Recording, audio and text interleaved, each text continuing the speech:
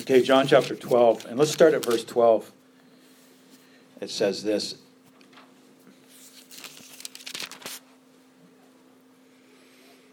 The next day, a great multitude had come to the feasts when they heard that Jesus was coming to Jerusalem. Now remember last week we talked about Jesus departing Galilee and heading through Samaria down to Jerusalem. And as he was traveling to Jerusalem, people began to hear he's coming to Jerusalem.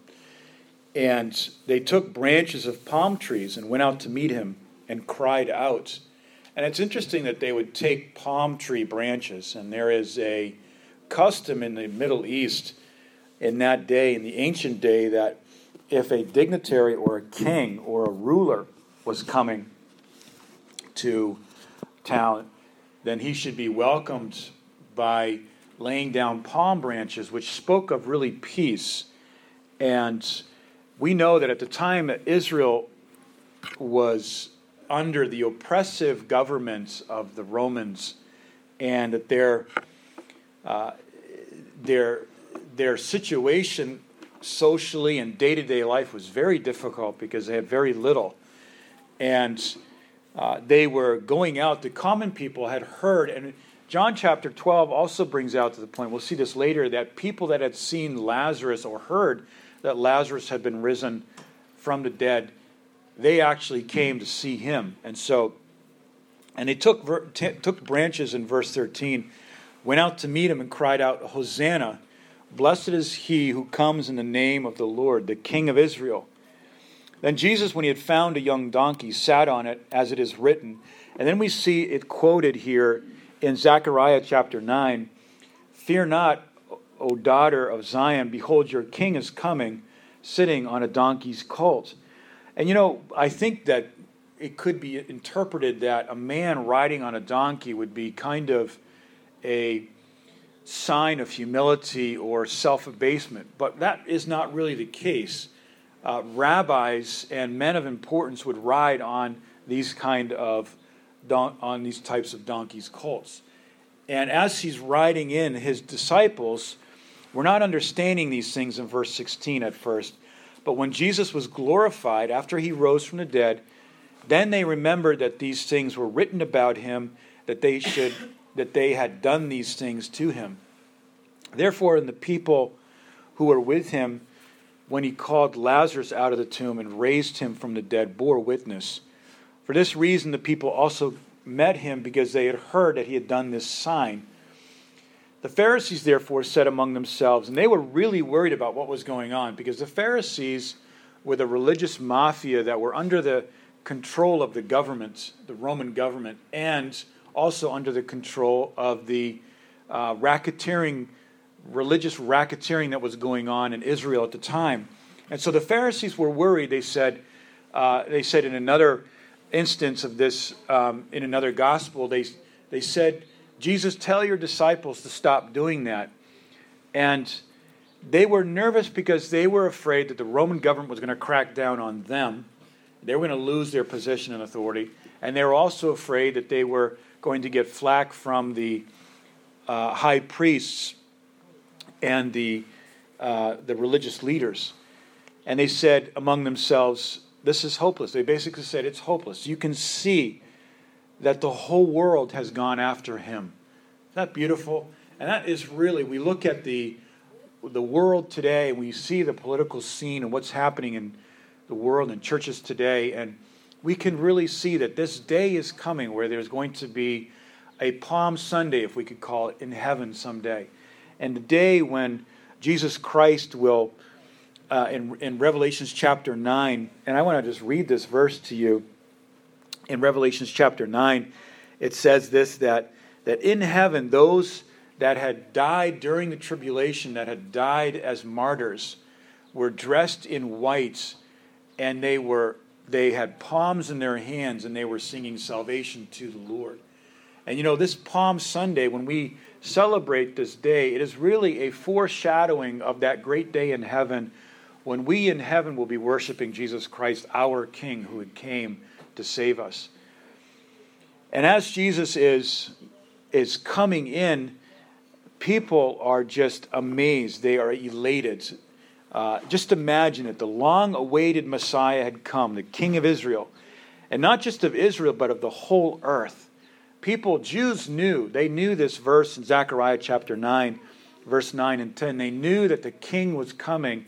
And now this was the day that he was coming to set up his kingdom. And Jerusalem would be the capital city of the world. This is what's going on in their minds. And they are correct. They are correct to understand in the Old Testament that Jerusalem would be the capital of the millennial reign of Jesus Christ. After the rapture and after the tribulation is the 1,000-year reign of Jesus Christ, when he is reigning as king of the earth. And during this reign, his capital will be Jerusalem. Jerusalem will be the capital of the entire world. And yet, the disciples, we'll see later in a few minutes, they were missing something here. But the whole city was in an uproar. They were amazed. And what a great day this was, because now there was going to be finally world peace.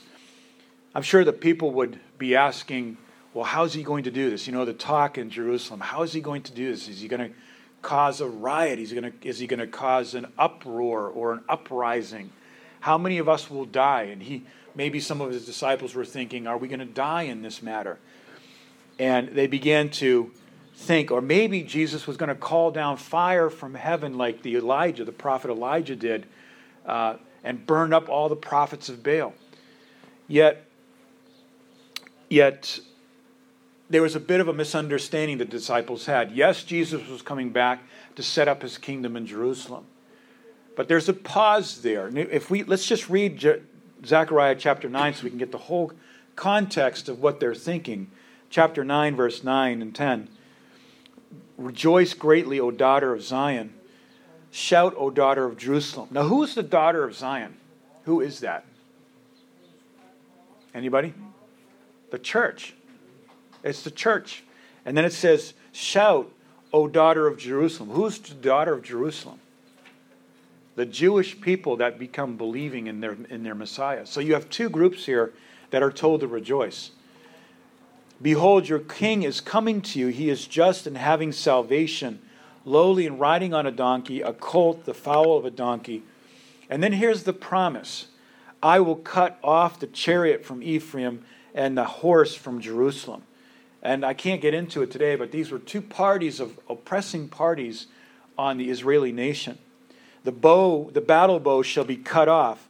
He shall speak peace to the nations. His dominion shall be from sea to sea, and from the river to the ends of the earth. And this is world peace. But in the middle of that passage I'm reading, there is actually a pause. There is a break. There is a period of time which is called the time of the Gentiles. And the disciples are not understanding this. They don't remember in Luke chapter 9 that we read last week that Jesus said, I have to go to Jerusalem. And I want to read that with you. If you'll just read with me, if you go to Luke chapter 9, verse 51 through 56. And we're going to just park in that chapter for the remainder of the message. Luke chapter 9. Somebody came to our meeting last night, the seminar, and they saw that we were teaching about dating from the Bible. And they were like, wow, I didn't know it was going to be that kind of a seminar. I would have brought my Bible. And I said, yes, we are a Bible-based church. We have Bibles here. We use our Bibles. Luke chapter 9, verse 51. And I'm just going to read these verses 51 through 56. 51 through 56. Now it came to pass, when the time had come for him to be received up, that he has steadfastly set his face to go to Jerusalem. And this is what we talked about last week. That he had time, it was his time to go to Jerusalem, and he had set out to do that. And he sent messengers before him, his face, and as they went, they entered a village of the Samaritans to prepare for him. And these messengers were going before Jesus as he was making his last journey to Jerusalem, to that point where he would be received with palms. And so he sends messengers ahead, and these messengers say, look, Jesus, the King of Jerusalem, the King of Israel, the King of the whole world is coming. Zechariah chapter 9, verse 9 and 10 is about to be fulfilled in prophecy. Prepare your village, because he's going to come through here. But what did the Samaritans say? Now, these were a group of interesting people. They were, in some cases, they were sympathizers to the Roman oppressive government. In some cases, they were betrayers. They were Benedict Arnolds. And when they had heard that he was going to Jerusalem and not stopping in Samaria, they got offended. And it says in verse 53, but they did not receive him because his face was set for the journey to Jerusalem. I want to stop there for a second. You know, Jesus had set his face to Jerusalem. And he was going to Jerusalem not to become king there. He had already said to his disciples in other places, and also in this chapter earlier, in the verses of 20s, 22, that he's going to go and he's going to be suffering many things.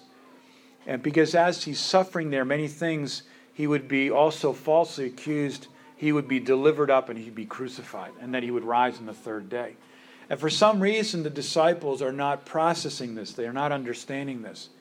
And it brings us to a point that there are some aspects of the plan of God that if he were to tell us, it would just go over our head. Sometimes we pray and say, God, tell me your plan.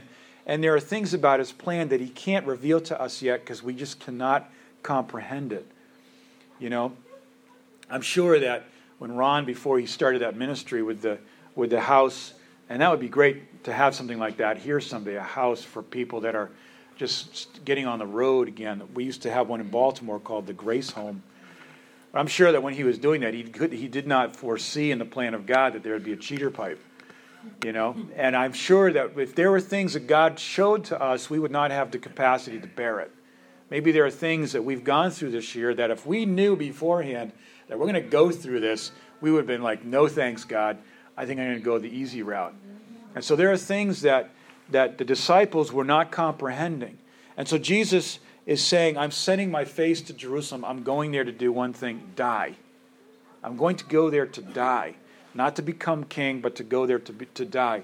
And it's interesting how people can look at, how we can look at the plan of God. The disciples can look at the plan of God. The inhabitants of Jerusalem can look at the plan of God and see something different than really what's happening. We can look at the Scriptures and interpret the Scriptures a certain way, like, wow, God is coming and he's going to do this amazing thing. But we miss the process that there's point A and there's point B, but between point A and point B, there's a process. And we see that as the Samaritans did, they did not receive him and they were offended. And so in verse 54, his disciples, James and John, saw this. They said, Lord, do you want us to command fire to come down from heaven and consume them, just as Elijah did? And I think that the disciples, James and John, we know they were called the sons of thunder. They were two boisterous young men that were just they were very zealous, very little experience and wisdom in the ministry and in Christ. And they're like, let's see some fire.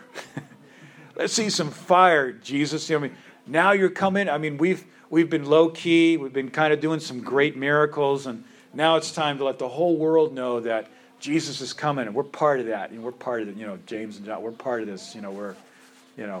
We're in on this, and we want to see some fire down from heaven. Just burn them all up. We'd just like to see some toasted Samaritans this day. And Jesus said, what? Jesus said, he said, in verse 55, he rebuked them, and he said, you know not what manner of spirit you are of. And Jesus said, you're missing the whole thing. You don't even know what spirit you are of. For the Son of Man, in verse 56, did not come to destroy men's lives, but to save them. And so he went to another village. And it's just amazing how, as Jesus is traveling, that in verse 22, he was to suffer many things and to be rejected. And in verse 44 of chapter 9, he also says these things, let these words sink into your ears. He's telling his disciples again, before this journey to Jerusalem begins, he says, let these words sink into your ears, for the Son of Man is to be delivered into the hands of men. But verse 45 tells us they did not understand the saying, and it was concealed from them that they would not perceive it. And they were afraid to ask him about this saying. You ever hear something and you're afraid to ask, God, what does that mean? Wow, God, that sounds pretty heavy duty. What does that mean? And we almost don't want to hear the explanation. Therefore, their understanding of Jesus' last journey to Jerusalem was flawed, and they saw him as a king moving in to take control, and he was, but there was a process. And we can see that. The disciples are not ready. We see later on in another portion of Scripture that they're arguing about who's the greatest. They're already trying to set up their thrones of who's going to be world rulers. The disciples are not ready for this aspect of the plan of God. And sometimes God will reveal things to his church, to his disciples. But the accomplishment of that has to happen after a process in our life, because right now our character and our maturity is just not there yet for that to happen. And so Jesus is saying, yes, I am king. I'm coming into Jerusalem to be king. I'm coming in to set up my kingdom, as it says in Zechariah chapter 9, verse 9 and 10. But it's a different kingdom right now. It's an invisible kingdom. It's called the kingdom of heaven. It's a kingdom that's invisible, that will be not visible yet, but it's invisible. And that's the kingdom that we live in today. This is called the kingdom of heaven. It's a heavenly kingdom, not an earthly kingdom yet. But when Jesus comes after the rapture and after the 7-year tribulation, he sets up his kingdom for 1,000 years. This will be the time where his kingdom is on earth, the kingdom of God. And when this kingdom comes, that's when we see the visible revelation of God's kingdom, where his church and his people are reigning. And so the disciples don't see this yet. They don't see his resolution to die. And this is like the main point that I want to make in our message this morning, that Jesus set his face to Jerusalem to die amidst all the misunderstanding, the concepts. And many times that happens to us because Jesus' journey is your journey. Jesus' cross is your cross and my cross. Not in the sense that we're going to go and die for the world or die for somebody, but it's a cross in the sense that Jesus bore it for us. And it's a cross that when we take it up, we're set free from the old sin nature. We're set free from what we used to be. We're set free from the old memories. We're set free from the old habits. The greatest deliverance from any kind of addiction is this truth: I am not my sin. Romans 7, verse 20. Getting rid of, having that severance of my identity is no longer what I used to do. I'm not that person anymore. I've told this story, but I like it. And it just pictures the power of the cross so much that Jesus went to Jerusalem to die for. The story is that there was a young man in our church in Ukraine, and he was a drug addict. He came to our church just under the... He was on drugs every day. He was coming to our Bible school, and he had come into a dormitory of guys where it was kind of a mini grace home where guys were recovering from drug addiction. And I had never had any experience with working with people that had any kind of addictions. And God just said, "That's okay. You don't need all that. You just need to say one thing: you're a new creation. All things are passed away. Old things are passed away. Everything is new every day." That's all that they need to know, and that's all that you need to do. And that's what I just did. I just preached that all the time. And what happened was that these guys discovered victory in their life, and God set them free from without using all of those crazy substitutory drugs, methadone and stuff like that, which didn't exist at the time. God just set them free, and it was amazing. And I remember one of them. We were at a after church fellowship, a wrap, and I asked him. I said, we were talking about this, and I said, why don't you just share with us like how what God did in your life and how your life was before? And his name is Volodya, and he said, he looked at me puzzled. He was like, "What are you talking about?"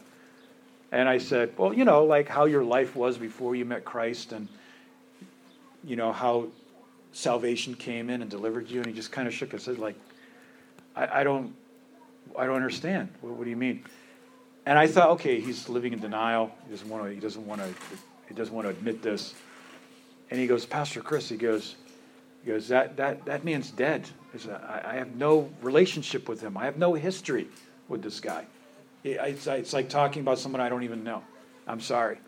And I love that because that is just such a testimony of what Jesus did on the cross. He came to Jerusalem to die, and this is why he came to die. And this is in Hebrews chapter 12, verse 2. Some people may say, well, and I think this week I would just encourage you to read through your Gospels about the steps that Jesus took. Just read from John chapter 12 on through the resurrection. Just do that. Just take a couple chapters Monday, Tuesday, go through it, and then Friday we'll examine it together, his crucifixion. And people may say, well, that was such a huge burden that Jesus took, and it must have been so hard for him, and it must have been such a painful experience. But we forget what the Bible says in Hebrews chapter 12, verse 2, that he had a nature like ours. And his nature, his humanity was just like ours. He would shrink back from pain. He would have enjoyed a marriage and children and grandchildren and a long life and a good reputation in the community, I'm sure. Jesus had a mother and he had brothers and he had sisters. He had a family. He had family events that he would go to growing up. He had his special places in the mountains where he would go and be alone and pray. He had to turn his back on all of this and set his face towards the imminent vicious whipping and the pain and the suffering that was facing him, the mockery and then the crucifixion. And I think it would be easy for us to get overwhelmed with the pressure and the pain that Jesus was facing. But there was something that was bigger than all of that. And there was something bigger than all of the pain and all of the rejection that he knew that was coming, and that was the joy that was set before him. Jesus was excited about going to the cross, and that sounds strange, doesn't it? But Jesus had in his mind great passion and great desire to go to the cross, die on the cross, and be resurrected. Why?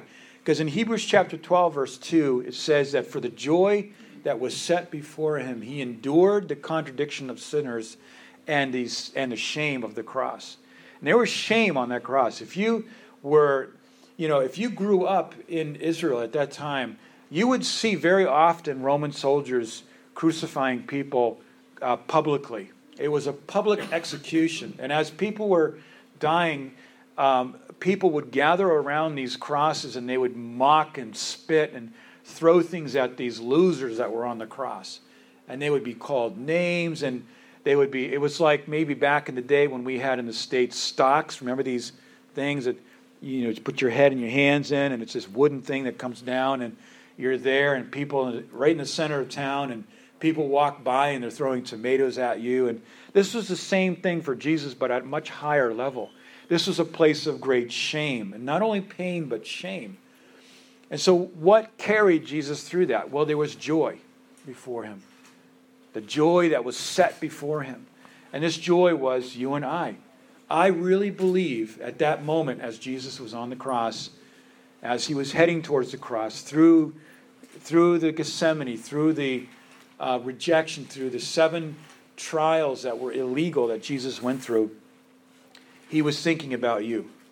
He had your face in his mind. I'm sure he did. He's God. He could have done that.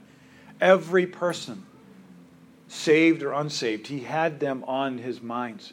Imagine that. God had you on his mind as he was suffering. And there are these times when you and I ask the question, is it really worth it what I'm doing? What did I sign up for? Is this really something that I want to be doing? Why am I doing this? Can you tell me why we're doing this anyway? And the answer always was for Jesus, that joy that was set before him, that he was going to be the firstborn among many brethren.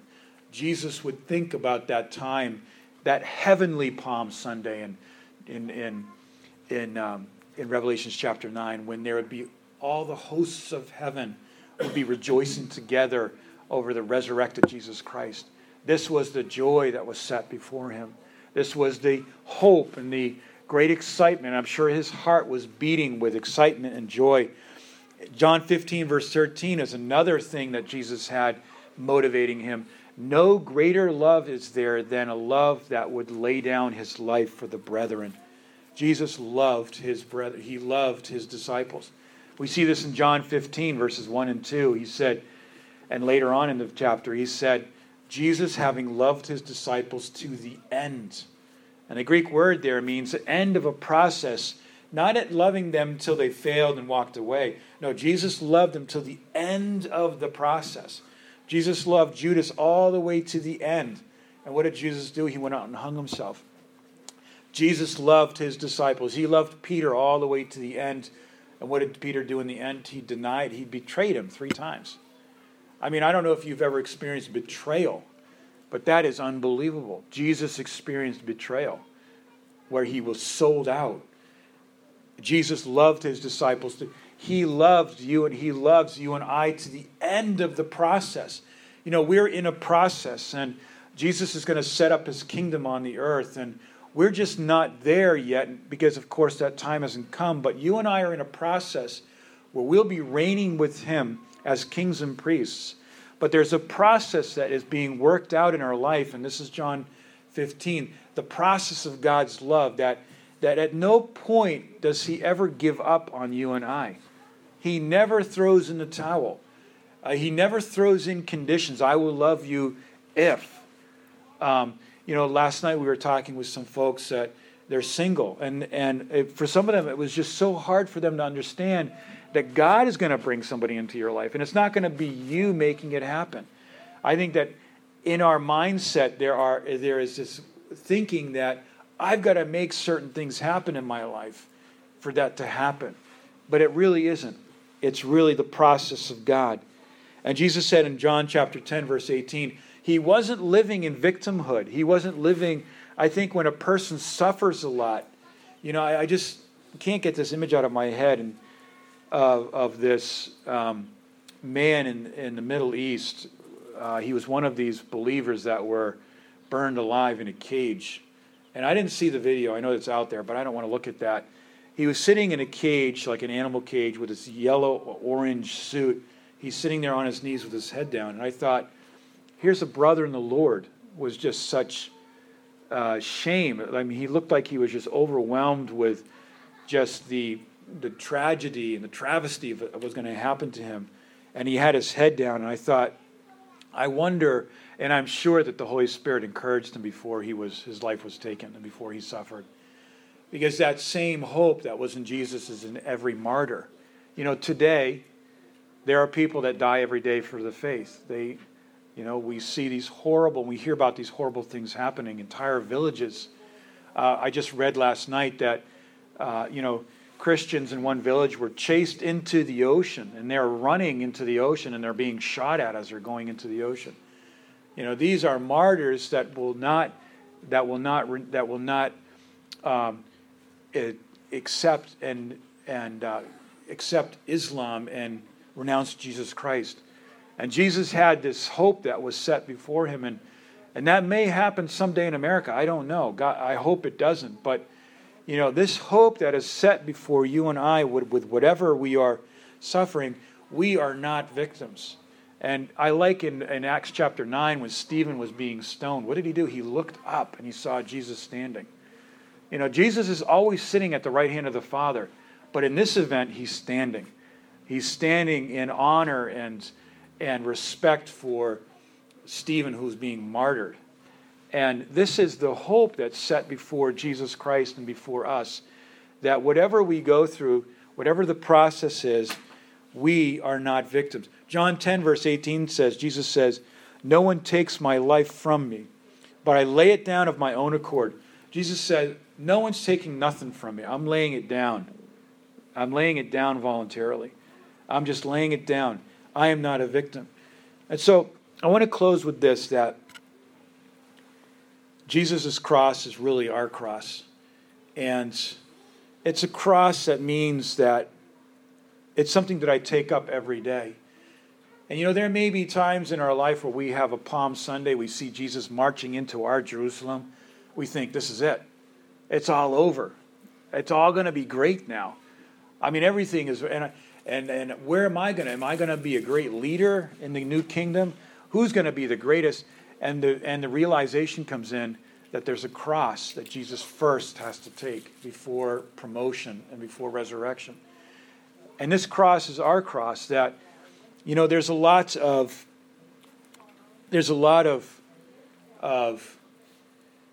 elation in Christianity. You can turn on the TV and see it all over the place on Christian TV.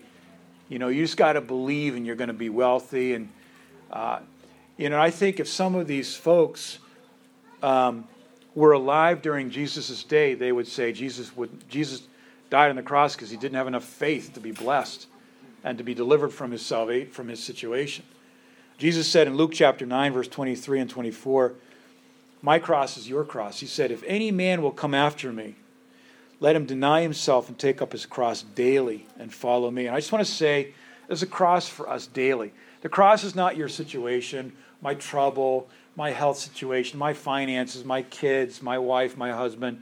That's not a cross. The cross is not a situation. The cross is actually the truth that old things are passed away, everything is new. And this is what we take up every morning. I don't take up my problem, my situation, my disappointment, my depression, my addiction, or whatever we may be struggling with. We take up a principle that is that old things are passed away. Yesterday is gone. Every morning is a brand new beginning. Those people that have wronged me or hurt me yesterday, it's all under the blood, and I'm free from that. And Jesus said, let him deny himself, meaning I just got to deny my own natural thinking about things. I got to deny my own feelings, my own emotions that are so reactionary to things. I got to take on the new creation, God's mind and God's Spirit. And that can only happen through a quickening of the Holy Spirit in Ephesians 5, verse 18, and Romans 8:11, where we are quickened by the Holy Spirit, and we are renewed by His Spirit, and we are energized. And then when that happens, we can follow Him. And Jesus said, "For whosoever shall save his life will lose it. Whoever loses his life for my sake, he will save it." And so Jesus set his face to walk to the Calvary Road. And because he did, we have a new life. Now, what is Palm Sunday for us this morning? It is the rejoicing of our King and Savior who went through the cross, who is now seated in the right hand of the Father. And though we don't have these palms in our hands that we'll have that one day in heaven, this is really a day when we can just rejoice and thank the Lord for His great victory over sin and over death and over the devil. And this is why we celebrate Palm Sunday, and we're going to be giving palms out at the end. Isaiah's going to be handing them out.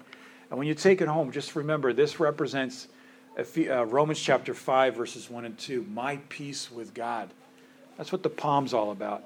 It's not about anything else but that we have peace with God today. That God is not at odds or upset or discouraged or disappointed with you and I. He is happy with His Son, and He will love us to the end of the process when we give up that. When Sister Clara breathed her last breath, I'm sure that Jesus was right there, and the process was going on in her life until the last moment. That's what happens, is that Jesus is with us. God is with us. And as long as we're breathing, the process of God is not done in anybody's life. Amen? Amen. So let's close in prayer and just thank the Lord for this truth.